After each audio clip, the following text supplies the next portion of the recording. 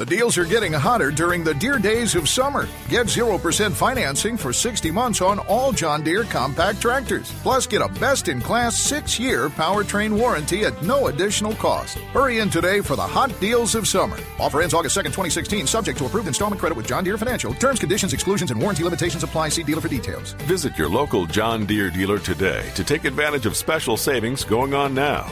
Find out more at myjohndeeredealer.com. Blog Talk Radio.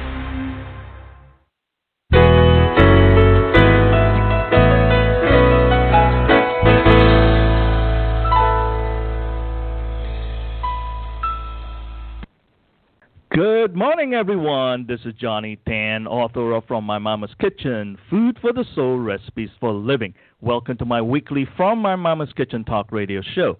My guest for this morning is Dr. Norman Rosenthal.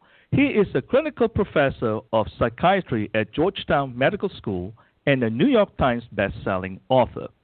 Dr. Rosenthal and I will be discussing his latest book, Supermind, How to Boost Performance and Live a Richer and Happier Life through Transcendental Meditation. Good morning, Dr. Rosenthal. Welcome to From My Mama's Kitchen Talk Radio. How are you doing this morning? Good morning. Very well, thanks. How are you? Doing very well, sir. Thank you so much for joining me this morning. It is a pleasure to have you on the air. Supermind is a terrific read. The book showcases an awesome understanding of how our mind works if we nurture it with the right kind of exercise. And the data you presented are very thorough, and it validates the mind-body wellness connection. So congratulations for that, sir. Well, thank you. Let us start by getting to know you a little better. Please give us a quick walkthrough of your life from childhood to the present moment. Well, it's quite a tall order because it's been, thankfully, quite a nice long life.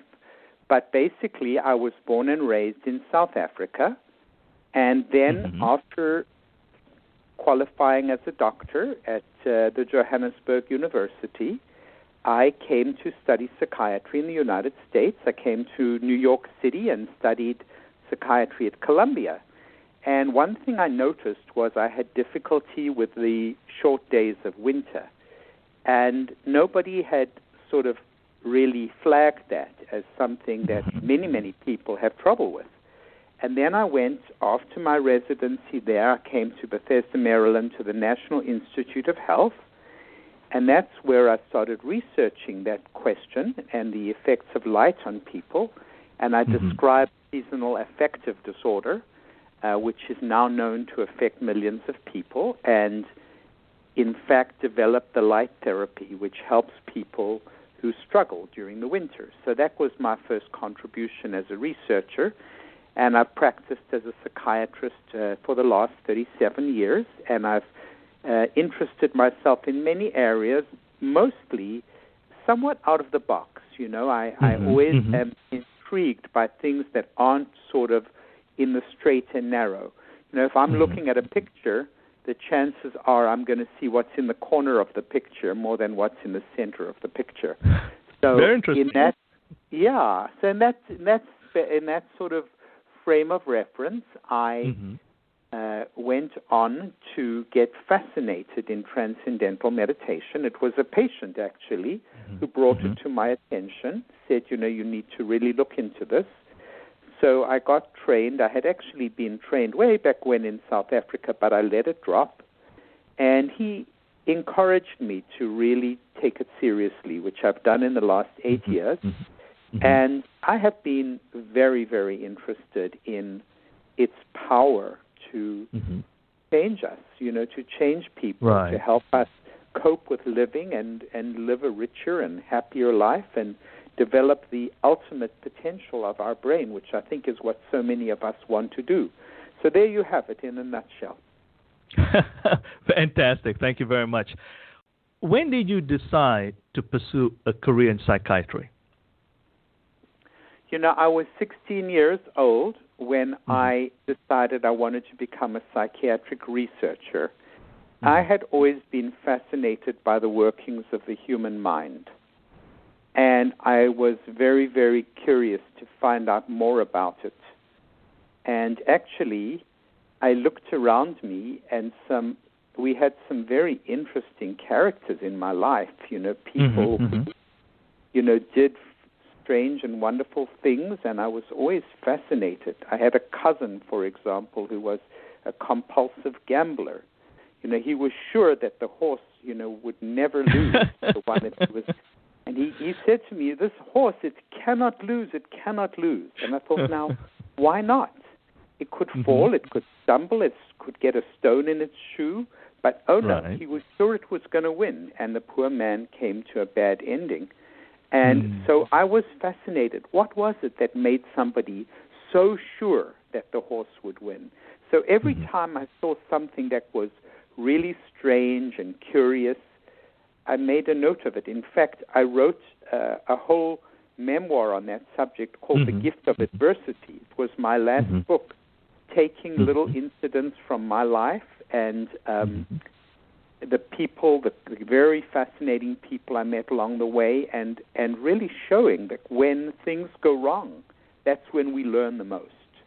So anyway, that was the book before Supermind, but that tells you a little bit more about me as a person and the incidents in life that have shaped me and shaped my curiosity. I've always been very curious. I'm very curious, for example, where's your accent from? I was born in Malaysia, in Asia, and I came to the United States to go to college at Louisiana State University and pretty much stayed here when I was 18, and so this is pretty much home for me. Oh, that's great. Well, as soon as you started talking to me, I thought, now, this is a really interesting accent, I have to ask him where it comes from. So that's the way my mind works. I'm always asking questions. We share pretty much, I would think, the same English accents from the perspective of we both spoke at one time the Queen's English. Yes, we all are what used to be the British Empire. When you looked at a map, everything that was pink was the British Empire. You remember the pink blotches on the map that showed where? Yes. Well, I was in one of those pink blotches, and I guess you were as well. Yes, that's the commonality that we share. And it's interesting about when you talk about life and the world, how small can it be sometimes when you look at situations like this? Yes, it is indeed. It is indeed. And we all bring our unique perspectives to it, which makes it so more true. interesting. So true. What is Transcendental Meditation? Well, that's a great question because, when people think of meditation, they think of, one size fits all.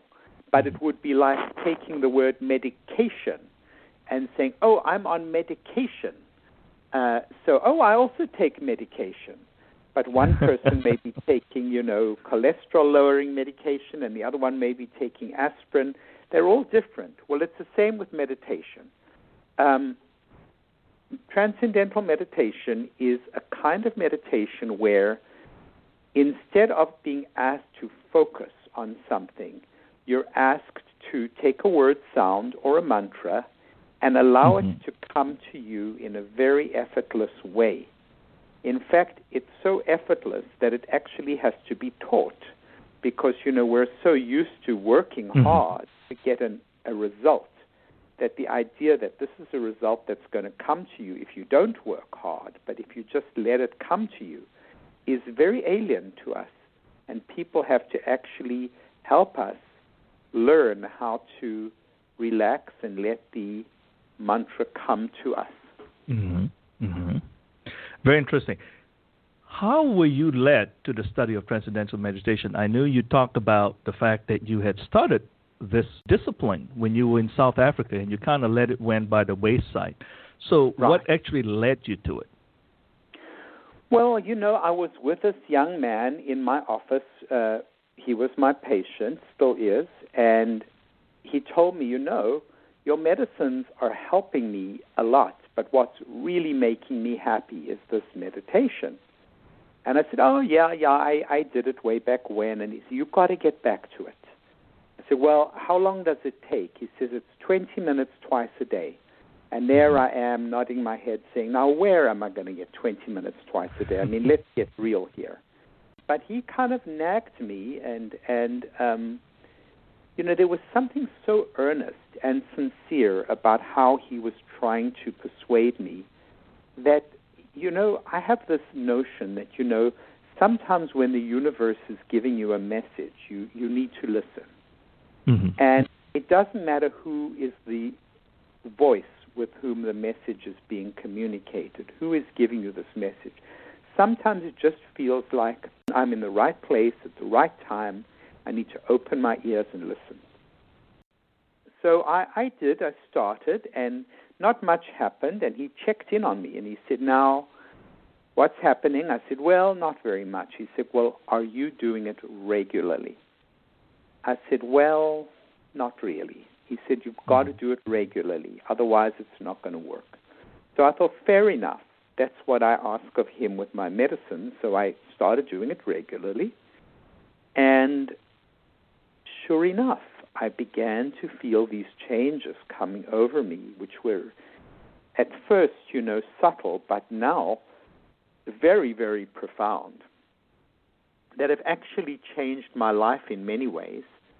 Mm-hmm. And then I began to recommend it to my patients and saw that they benefited. I did some research on it in veterans of Iraq and Afghanistan who had horrible post-traumatic stress disorder. And so I studied some of them, and I was so impressed, by the results that I went to the literature, and there were, these hundreds of publications on this particular type of meditation. And so I wrote my first book on the subject called Transcendence. And I thought I'd said everything I had to say about the topic. But as these things go, when your consciousness begins to expand, that just keeps growing. And I found that I was being more creative and more productive, and people were being nicer to me. It felt like the world had gotten more friendly. Mm-hmm. Of course, the world hadn't changed. I changed. But, the French writer Anais Nin said that we see the world not as it is, but as we are. Mm-hmm. And it's a very true statement. We see the world as we are. So, if we bring kind of really good energy to interactions, what we find is it comes back to us. And so true. In fact, I even put a little vignette in my book, Supermind. I was writing a chapter called Support of Nature, the feeling that nature is basically on your side and supporting you. And I was at this airport, and I was about to board the plane, and and it said, this is the size of your bag, and it's got that very stingy-looking metal frame there. And I've got this bag, and then I've got this, quotes, personal item, which is another specified thing. There's this really angry woman looking at this checkpoint, waiting to catch you. Mm-hmm. And she says, your bag is too big. And I sort of was crouching down to make me and my bag look smaller, but apparently it wasn't succeeding. So I said, what would happen if I sort of took something out of there and I pointed at my bag and put it in there and I pointed at the personal item? That's not going to work, she said. I look at her and I see somebody who is really stressed. She must be standing there all day long arguing with people. And I said, do you think there's any way that you and I together can make this work? And she looks at me for a long moment and she says, sure, honey, we're going to make this work. She helps me to sort of get the thing done, and I go through, and then I overhear her saying to her friend, she said, did you hear that? I've been here 6 months. It's the first kind word anybody has ever said to me. Mm-hmm. So it just sort of demonstrates how what we put out is what we get back.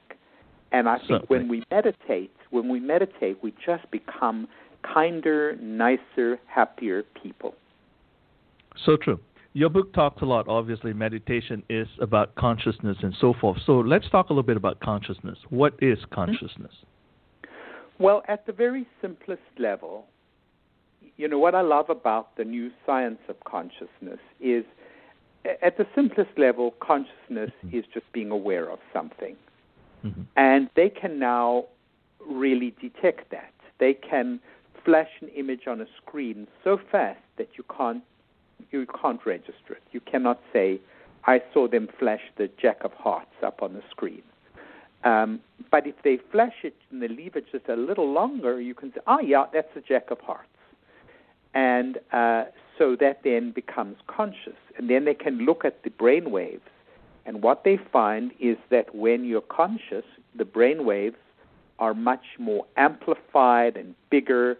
They've compared an unconscious thought to a conscious one, from a snowball to an avalanche. That's the comparison. The brain just sort of registered this consciousness. So consciousness, I would say, just for the purposes of what we're doing, is a kind of an awareness.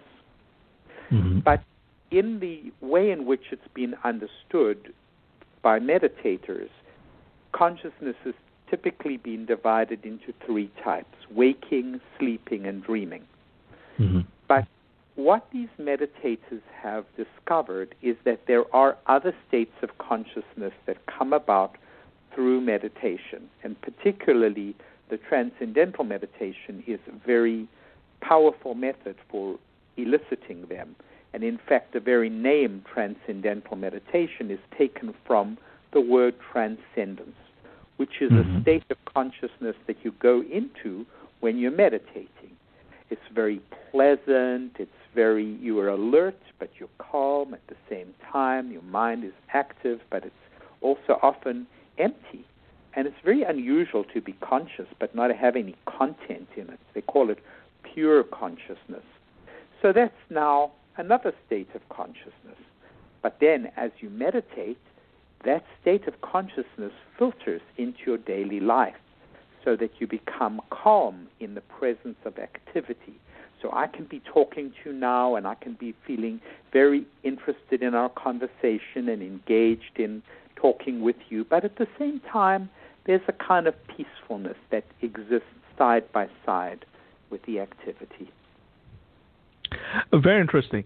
And your book obviously talked about how we can develop consciousness. So when we do that, you have talked about in the book, in terms of getting it to the level of that certain peacefulness, you talked about getting it to the fourth level of consciousness, a state of complete rest, and yet you're alert about your surrounding, pretty much, I would think.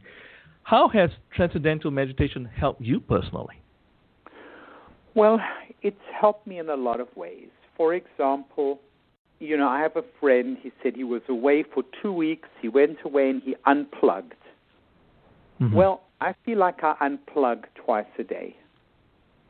I unplug because I'm in another place which is very wonderful, inside my own mind. The Roman Emperor Marcus Aurelius put it very beautifully.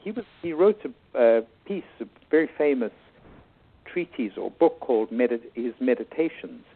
And he said, human beings, we go to country houses and to the ocean and to all kinds of places to find peace. But he says, it's not necessary, because at a moment's notice you can go to such a peaceful place inside your own soul that makes all of these other places seem less peaceful by comparison. So he said that, and it's true. So it helps me because twice a day I have this very, very peaceful experience, which is wonderful. But then what happens is you get a cumulative benefit. For example, creative efforts come more easily. Things work out better. Since I started meditating, which was 8 years ago, I've written 4 new books. And it wouldn't have been possible. They seem to, well, I wouldn't say they seem to write themselves, but they seem to flow more easily. And I credit that I attribute that to, Transcendental Meditation, which has made me more creative, more effective, and just happier.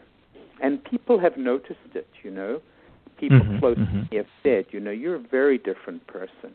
And there's all kinds of people, it could be very close people close to me, or it could be just somebody came up to me at a lecture the other day and said, when you talk about this, I can really feel the authenticity because it's clear that this has actually had a good effect on you. So I feel like, but it doesn't matter whether people notice it or not, because that's not the important thing. The important thing is for one to notice it oneself. That's what matters, really, isn't it? So true, so true. Meditation is for one's own wellness, and everything else permeates from there outwards. Now, I would say wellness and growth, because I would say that, yes, it makes you healthier and happier, but it also develops you as a human being. The psychologist Abraham Maslow, he is very famous for his hierarchy of needs. He said the highest need is the need to self-actualize. Whatever it is that we can be, that's what we need to be if we're to be fully realized. And I think that the meditation, besides making you healthier, and we should really discuss that, besides making you healthier, also helps you develop to your best potential. So true, because it helps you to develop the confidence from within, and it comes back to the concept of what I've said just now in terms of then it permeates out, because the energy is permeated from within outwards rather than from outwards coming in. Yeah, this is right. This is true. Why did you decide to write Supermind? Well, that's a great question because, I had already written Transcendence, and it's also about TM. But what really came to my attention is that, partly as a doctor, as a psychiatrist, I am interested in helping people who are suffering. So Transcendence had a lot to do with people who are suffering, anxiety, addictions, people in disadvantaged schools, addicts, prisoners. All of these people can benefit hugely from TM. But then it occurred to me that there are many regular people who aren't in these specialized situations, but we also want to be the best we can be. So I wanted to write a book that reflected the capacity of the technique to make us really push the limits of what we're capable of, because that's what I thought and I believe and I've seen this technique to do. So Supermind is the mind at its absolute peak. Now, people say, well, can I become Einstein? Can I become Mozart? No, of course not. We all have our finite limits. But there is a sense that many of us have that we're not really fully realizing those limits.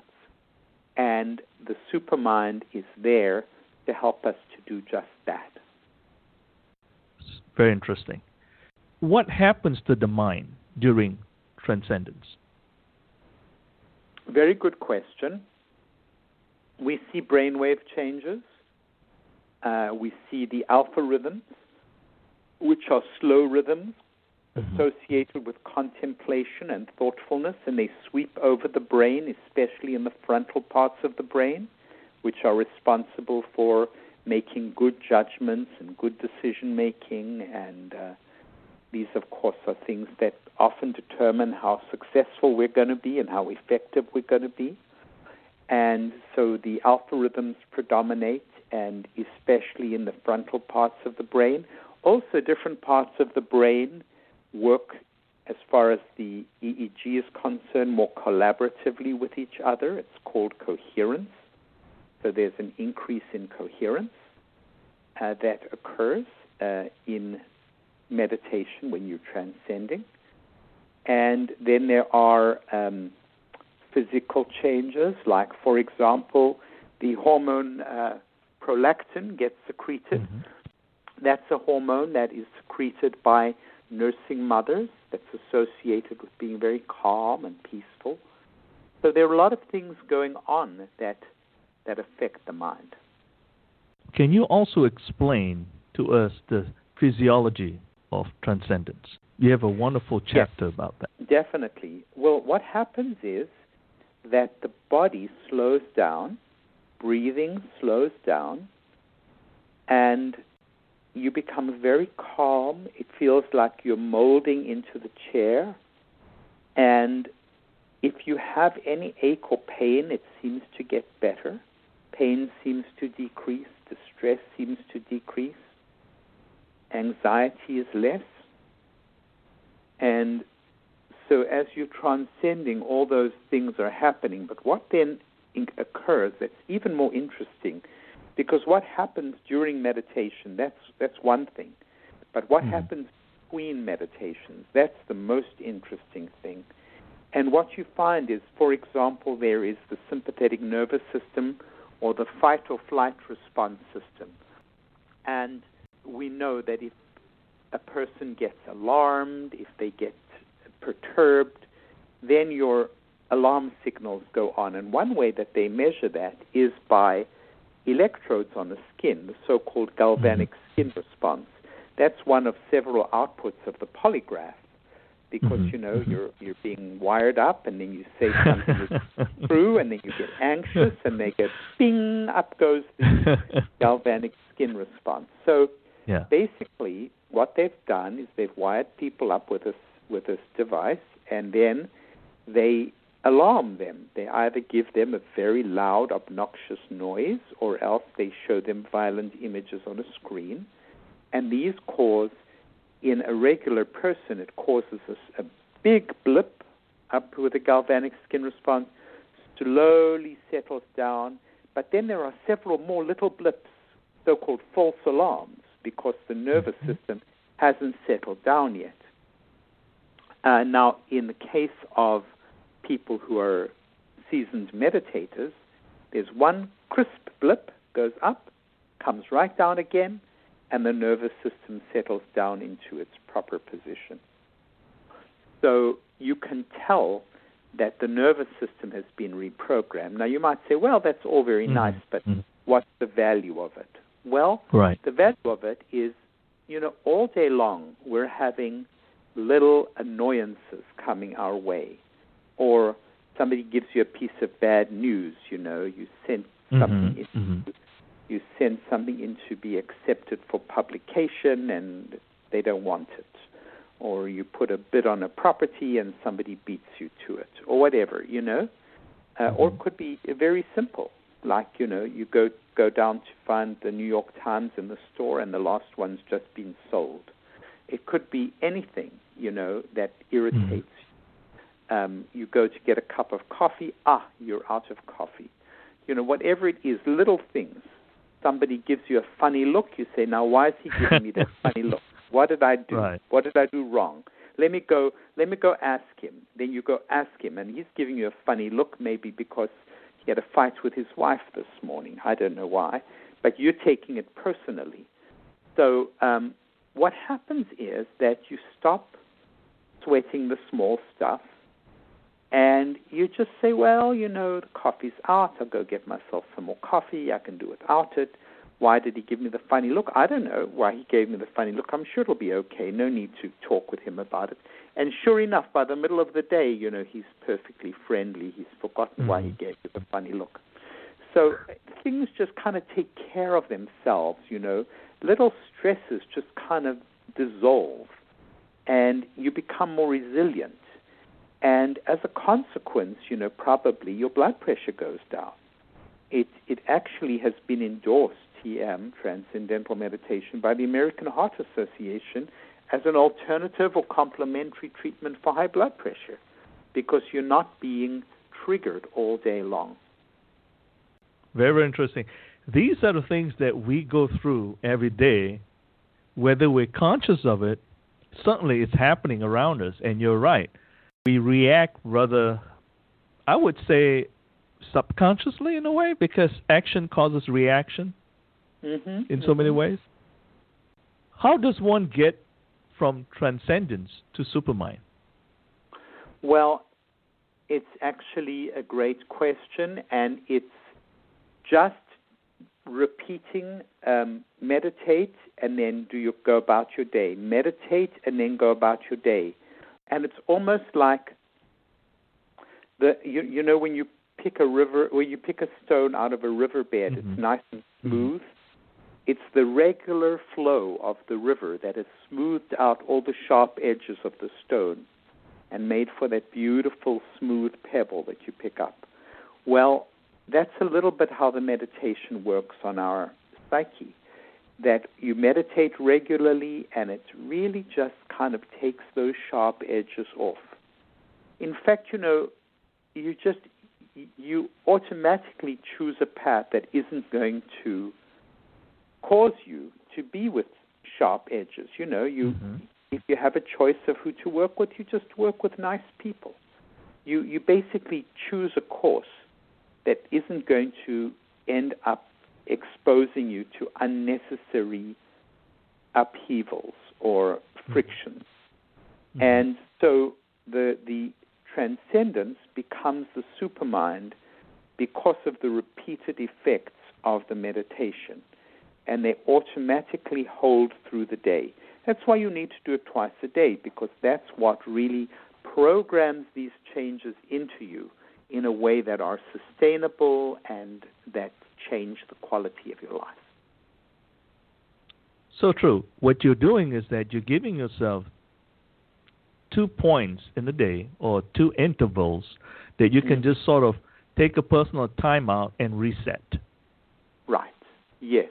Let me ask you, because you sound very much like you know what you're talking about. Do you meditate yourself? I hope so. I read your book. That's great. That's great. Thank you for asking. I do, not as frequently as I should. Like you had mentioned earlier in the broadcast, I try to do that as best as I could every morning, as a matter of fact. I don't do Transcendental Meditation, but close to it in terms of I'm having my little own mantra that I go through, whether it's self-validation, whether it's giving me the inner strength that I seek. It does give me a sense of peace, focus, and it energizes me from inside, because science has proven this. We're all made up of chemicals in our body, and when I mean chemicals in the sense of fluids and so forth and all that kind of thing. So as we charge it with the right energy, then by definition, that's what I felt like we're able to sort of project that positive energy outward. That's interesting. Well, I'd like to ask you, you've read the book. What part of the book did you find was most interesting or useful to you? I find that the fact you have the magic number, which I was going to ask you about, the 20 minutes, the magic of the 20 minutes, because you have to just really shut down and get into the zone and really fighting all the other urges of like, okay, my mind is traveling here and there, and so it takes it to a different level. I like the fact that you have scientific data that truly shows how you can come from within on the inside. It's much more than what I'm doing, because I was doing it from a standpoint of a spiritual side, if that makes sense. And what your book did, it looks from a perspective of health, and that's fascinating to me. Great. I'm glad you found that useful. Yes, I think the physical changes are very, very impressive. What it can do for you physically is really impressive. And then, of course, the psychological things, being a psychiatrist, I find extremely interesting. Yeah, you talk about the heightened sensory experience, and that's what I look for myself, so that I can get that. And that brings me to the question of the impact of Transcendental Meditation on consciousness. For lack of a better term, we're dialing up our sensitivity dial, I guess, for lack of a better term. Perhaps you can explain it a little bit better than I can. Well, I think that since I've been meditating, the world seems more vivid, more colored, more fine-grained and vibrant. And so I think that, yes, it does. And not all the time, but periodically. Periodically, it sensitizes me to beautiful things that I see. And I think that is one advantage of this growth of consciousness. And it could be to people. It could be to a person's expression or a person's, you could feel more empathic. You could feel more connected with somebody. It's a very nice kind of thing. So true. And the other thing I got was the most important thing, I think, to me is that the power of self-actualization. Mm-hmm. That in itself, it gives me the opportunity to look at athletes, more so athletes than anyone else. The mind has that perfect picture of what you're wanting to accomplish, of who you are, in a sense. And now, are we backing it up from a physical standpoint of view? Right. And, I think that one reason why a lot of very capable and very, well-known people seek out transcendental meditation is that these are people who want to play at the top of their game. Right. They want to absolutely be the best they can be. So the book Supermind does include a lot of really well-known people, but at the same time it includes some very ordinary people who are also feeling like it's helping them in many ways. So true. Does transcendental meditation build a better brain?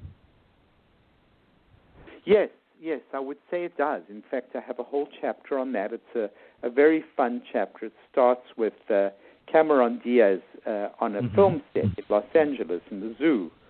And the heat is so intense she can't remember her lines.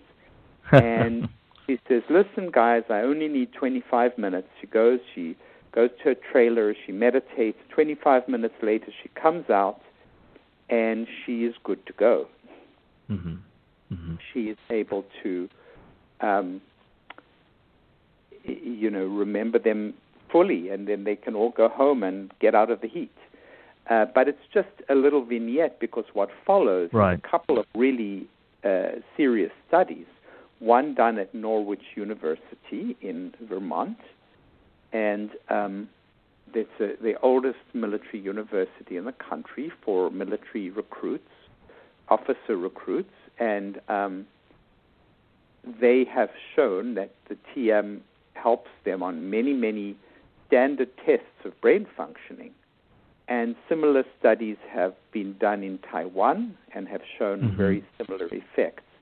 So it seems as though TM can improve memory, it can improve creativity and intelligence and positive energy of all different kinds. And this is from standardized tests. This isn't just somebody looking at them and saying, they've been pretty smart, they've been better than usual, whatever. Although the group that meditated actually won the prize as the one that was sort of most effective and most competent of everybody. I would think the meditation side of the equation helps us to build a very disciplined mind. Yeah, it does. And, the interesting thing is it comes organically because, oftentimes if we want to be more disciplined, we say to ourselves, I'm going to be more disciplined. I'm going to get up at thus and such a time. I'm going to do 2 hours of this. I'm going to do such and such. And that can work, but the voice that you're hearing is the voice of a disciplinarian, somebody who's giving you orders, who's being like a drill sergeant. And, nobody actually likes to hear that voice barking out at them all the time. It actually is unlikely to sustain itself over time because we don't like to be shouted at. We don't like to be ordered about, even by ourselves. Do you know what I mean? Right. Like So if true. the voice inside says, well, why don't I try this? Maybe it'll be interesting. Let's give it a shot. Then before you know it, you're kind of engaged in the process, and an hour's gone by. And wow, I already produced something. That's kind of cool. Now let me take a break. And you go take a break. But while you're taking your break and you're going, maybe you go for a walk or maybe you go for a snack or whatever you want to go for, the project is continuing to work its way in your mind. You say, wait, that was fascinating what came up there. Right. I've got to get back to it and pursue it. And so you're engaging yourself in things that are fascinating to you, and so the discipline arises kind of organically. Does that make sense? That's correct. Oh, it's so true. I believe in the fact that you get more done when it comes to what you're wanting to get done when you want to versus you have to. Exactly. Very well put. And so it's a big difference from that perspective. What is the number one challenge people face when trying to get in the zone and being in the zone? Well, that's a really, really good question because, getting in the zone is like falling asleep. Let me tell you how it resembles that. It's like wanting to get into another state of mind. And if you're lying in bed and you say to yourself, come on, fall asleep. You've got a lot of work to do tomorrow, and if you don't fall asleep, you won't do the work properly. What's going to happen? You're not going to fall asleep. Because there again, it's not a kind of shift in consciousness from waking to sleeping that takes kindly to being ordered about and bossed about, Right. It's something where you need to ease yourself into that somehow. And when we go to bed, you and I both know we have certain things we do that are conducive. We don't run after sleep. We let sleep catch us. So we read a book, we turn down the lights, we listen to music. We've all got our tricks. We count sheep. We think of what's going on during the day. Whatever we know helps. That's what we do, and sleep comes to us. And that's the same with the zone. The zone has got to come to you. And we know certain things that we can do that help us get into the zone. And in the book, I do tell a story of a friend of mine. His name is Barry Zito. He was a former all-star baseball player, pitcher for the Giants, San Francisco Giants. And I talk about a game where he helped to turn the tide in a World Series and credits TM with helping him get in the zone, being just where you are. You see, sports people and performing artists know they've got to get into that zone. And it's been said, if you're playing tennis against somebody and his backhand is just really killing you, and you catch him in one of the breaks and say, your backhand is amazing. Show me exactly how you do your backhand. That's going to psych him out because now, instead of the backhand being part of his automatic repertoire, the backhand is becoming, you've put it in his conscious mind. So you've spoiled his automaticity. You've interfered with him being in the zone. Now, TM helps people stay in the zone. Very interesting. How would you describe the relationship between engagement and detachment? That is such an important thing because when I was learning to become a psychiatrist, I learned, to love and to work was what Freud said was really important. We had to be engaged. We had to love, we had to work, we had to act, we had to do. But what happens when a relationship isn't working or isn't going to work? Or when your job is not the right job for you, As they say in the country and western song, you've got to know when to hold them and when to fold them. You've got to know when it's time to pull back. And that's the balance that I think we're involved in throughout our lives. How to balance engagement and detachment is a challenge that all of us have to face. And I think that the TM is very, very helpful. It's very, very helpful to me personally. I explain that in a chapter. While I was actually writing the book, my younger sister died in South Africa very unexpectedly of a sudden virulent cancer. And I had to go back there and, be involved in her mourning her with the rest of my family. And, when I came back to the States, I really didn't feel like writing. And I called my editor and I said, what can you do about it? Well, it turned out not very much. It turned out that this was something that not a whole lot could be done about. And I had to just get the book done. So, I did what writers have done throughout time. I took the feelings, I took the experience, and I used them to make my point that, yes, I had to, at the same time, I was attached to her and I was having to detach in order to be functional. And that's, I think, what all of us have to do who suffer losses. And I talk about even animals, like an elephant who lost her calf, and how she went looking for water. She had to leave the dead calf behind. She had to take the herd. They had to get water. And when she came back along the same trail the next year, there was the skull of her dead daughter. And she took her trunk and she put it into the crevices of the skull as though she was trying to relive those memories and recapture that bond. And the whole herd stood by respectfully as she paid her respects to her dead daughter. And then after a while, she just put the skull down and off they went, And we have to survive and we have to continue. But it's difficult. And this is a difficulty that I think TM can help us with, is the balance, how to attach, how to detach. We all have to learn that very delicate dance. So true. Obviously, Transcendental Meditation does a lot for mindfulness. But before we address that, what is mindfulness?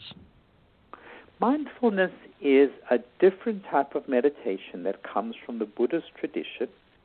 And one way or another, it involves directing the attention to concentrate on something that's going on in the present moment. And that something could be a thought, like loving kindness. It could be an inner experience, like breathing. It could be focus on an image or an action that you're doing. But the idea is that by directing people to keep focus on the present, they then get a special kind of insight into the world as it truly is. And many people find that to be a very valuable discipline. How does Transcendental Meditation enhance mindfulness? Well, that's a very strange thing, because even though Transcendental Meditation doesn't actually advise you to do that, when I did a survey, people said that since they'd started TM, they had actually become more mindful. So it was interesting, since that hadn't been the explicit goal. Are there challenges that prevent people from experiencing the benefits of Transcendental Meditation? I think one of the things that has impressed me about the technique is that if people learn properly and if they do it right, they should, almost anybody should be able to do it. I think sometimes when people are having difficulty, they may want to check in with their teacher, and that can help them a lot. I know there have been times I thought it wasn't really helping me as much as it could, and just a little bit of advice and coaching from my teacher has made, a big difference. Big difference. It's very interesting. You talk about the importance of having a personalized mantra. Can you tell us a little bit about that? Yes. Well, the way in which Transcendental Meditation teaching has evolved is that the originator, who was Maharishi Mahesh Yogi, he actually developed a teaching format that's been used. He himself taught thousands of teachers, and they taught other people. And so it's been passed on in a kind of tradition, which is exactly how it was done for thousands of years in the Himalayas. It was passed on, from teacher to student. And so basically he has used, or he has disseminated the kinds of mantras that have been helpful in the past. They don't have a meaning. They're derived from Sanskrit terms, and they've been found to be conducive to transcending experiences. So that's how they've worked it. They don't give the mantras out publicly. It's part of the way in which they have decided to teach it and retain the integrity of the teaching themselves. So that's a little bit about what I can tell you about them. Wonderful. Can you give us some examples of Supermind in action? I know we talk a little bit about athletes and so forth, and we talk about a little bit about you and things that you've accomplished. Let me just give you one story, because there are so many lovely stories in the book. Right. And you know, you learn, I think we as human beings learn best through stories rather than generalized principles. So this story is about a ballerina. Her name is Megan Fairchild. And she developed fainting episodes that were threatening the ability of her to continue with her dance. And somebody suggested TM, and it stabilized her so that she stopped fainting. But she continued to do it. And what happened was fascinating, because she had been a lifelong perfectionist. And the perfectionism had helped her become this brilliant ballerina. But it was also getting in her way, because she was scared of taking risks. Because as we know, when you take risks, things can go wrong. And she didn't want anything to go wrong, but if you never take risks, then you lose opportunities. So all of a sudden, she found herself willing suddenly to start taking risks. And so there was a call out for a ballerina for a Broadway show. But this person had to also be able to act and dance, which Megan had never felt comfortable doing from the stage. And so she got a friend. Now she was, since she started meditating, she thought, why not? Let's take the risk. She got a friend who was in the theater, who taught her to sing a song and do a little acting, auditioned for Broadway, and was accepted for the role right there in the room, which is virtually unheard of. And so she had a year performing in a Broadway play. She got very good reviews, and her life has kind of opened up. She's now taking all kinds of risks. She's having all kinds of rewards. She's still a brilliant ballerina. She's returned to the ballet after her year in the Broadway show. But it's just an example of how we challenge ourselves. We are willing to be open to new possibilities. That is part of the gifts of the Supermind. I'm so glad you chose that story, because, again, it comes back to the concept of there's something that happens within us and our mind that gives us that sort of, for lack of a better term, that supernatural confidence in projecting ourselves outward and our ability to get those kind of things done with confidence. Yeah, and our willingness to make mistakes and even look stupid, you know? Even to look stupid is a good thing. Right. So true. What would you like for the readers to gain from reading Supermind? You know, I just firstly like them to have a good read. I'd like them to read about some really intriguing people. I'd like them to understand that they can have a lot of the benefits, that this is all accessible to them, that there is a wonderful technique out there that really is worth knowing about, and that consciousness is real and that can be changed and expanded. So all of these things are things that I would love people to know, and I think that in Supermind I have produced a book that I hope will do just that, that will let them know all these things and expand their minds and expand their worlds, just like I have had that benefit myself. That's what I'd like to pass on to other people. Wonderful. Are there some first steps someone needs to take in their journey to begin practicing Transcendental Meditation? Well, I think that I would encourage people to take a look at my website. It's got a lot of free materials out there, including sample chapters and things that'll be very much like a first step. My website is normanrosenthal.com. I encourage people to check it out and read what's there. And I also have, things that I put out on my Facebook page. It's Dr. Rosenthal, it's Dr. Norman Rosenthal, and also my Twitter. So there's a ton of stuff that I just put out there that hopefully will get people thinking about it and fascinated about it.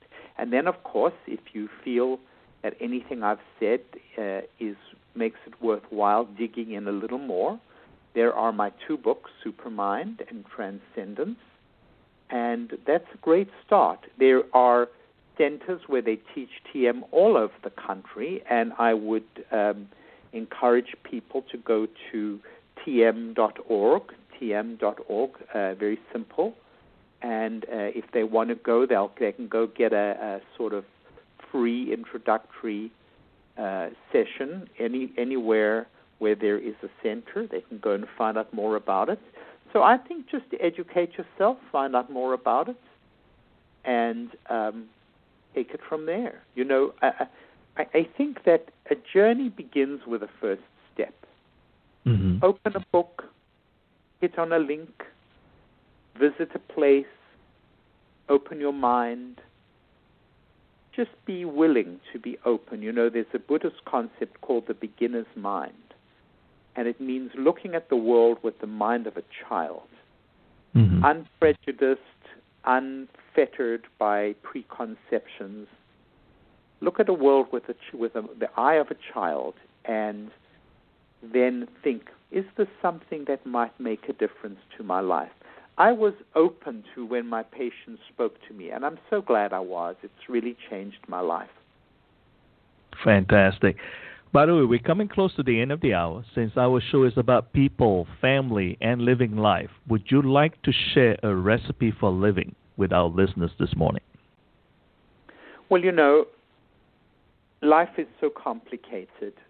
Why don't I leave you with something very, very simple? When you go to bed at night, just think of 3 things that you want to do in the next day. Just think of three principles. Like sometimes when I go to bed, I say, tomorrow I'm going to do everything the very best way I know how. I'm going to take care of myself, and I'm going to deal with everybody who comes across my path with kindness and respect. Those are just 3 things I sometimes say to myself. I will do the best that I can in everything I do.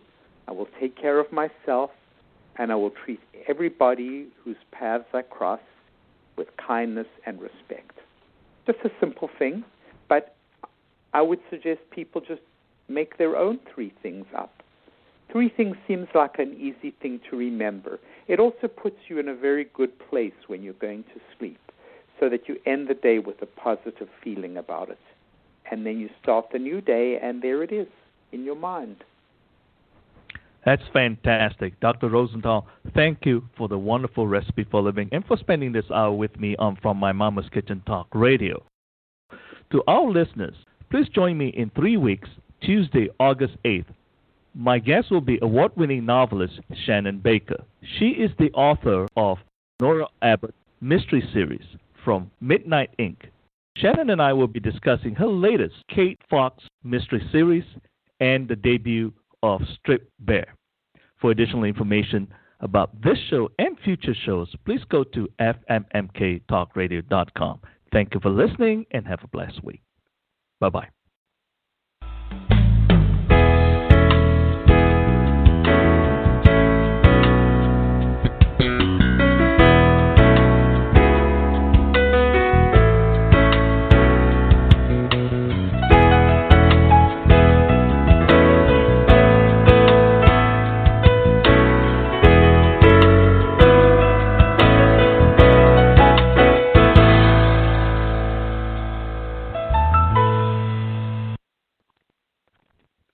When you don't go to Geico.com, car insurance can seem intense. Like breakup R&B intense. I thought you said you loved the sweater that I got you.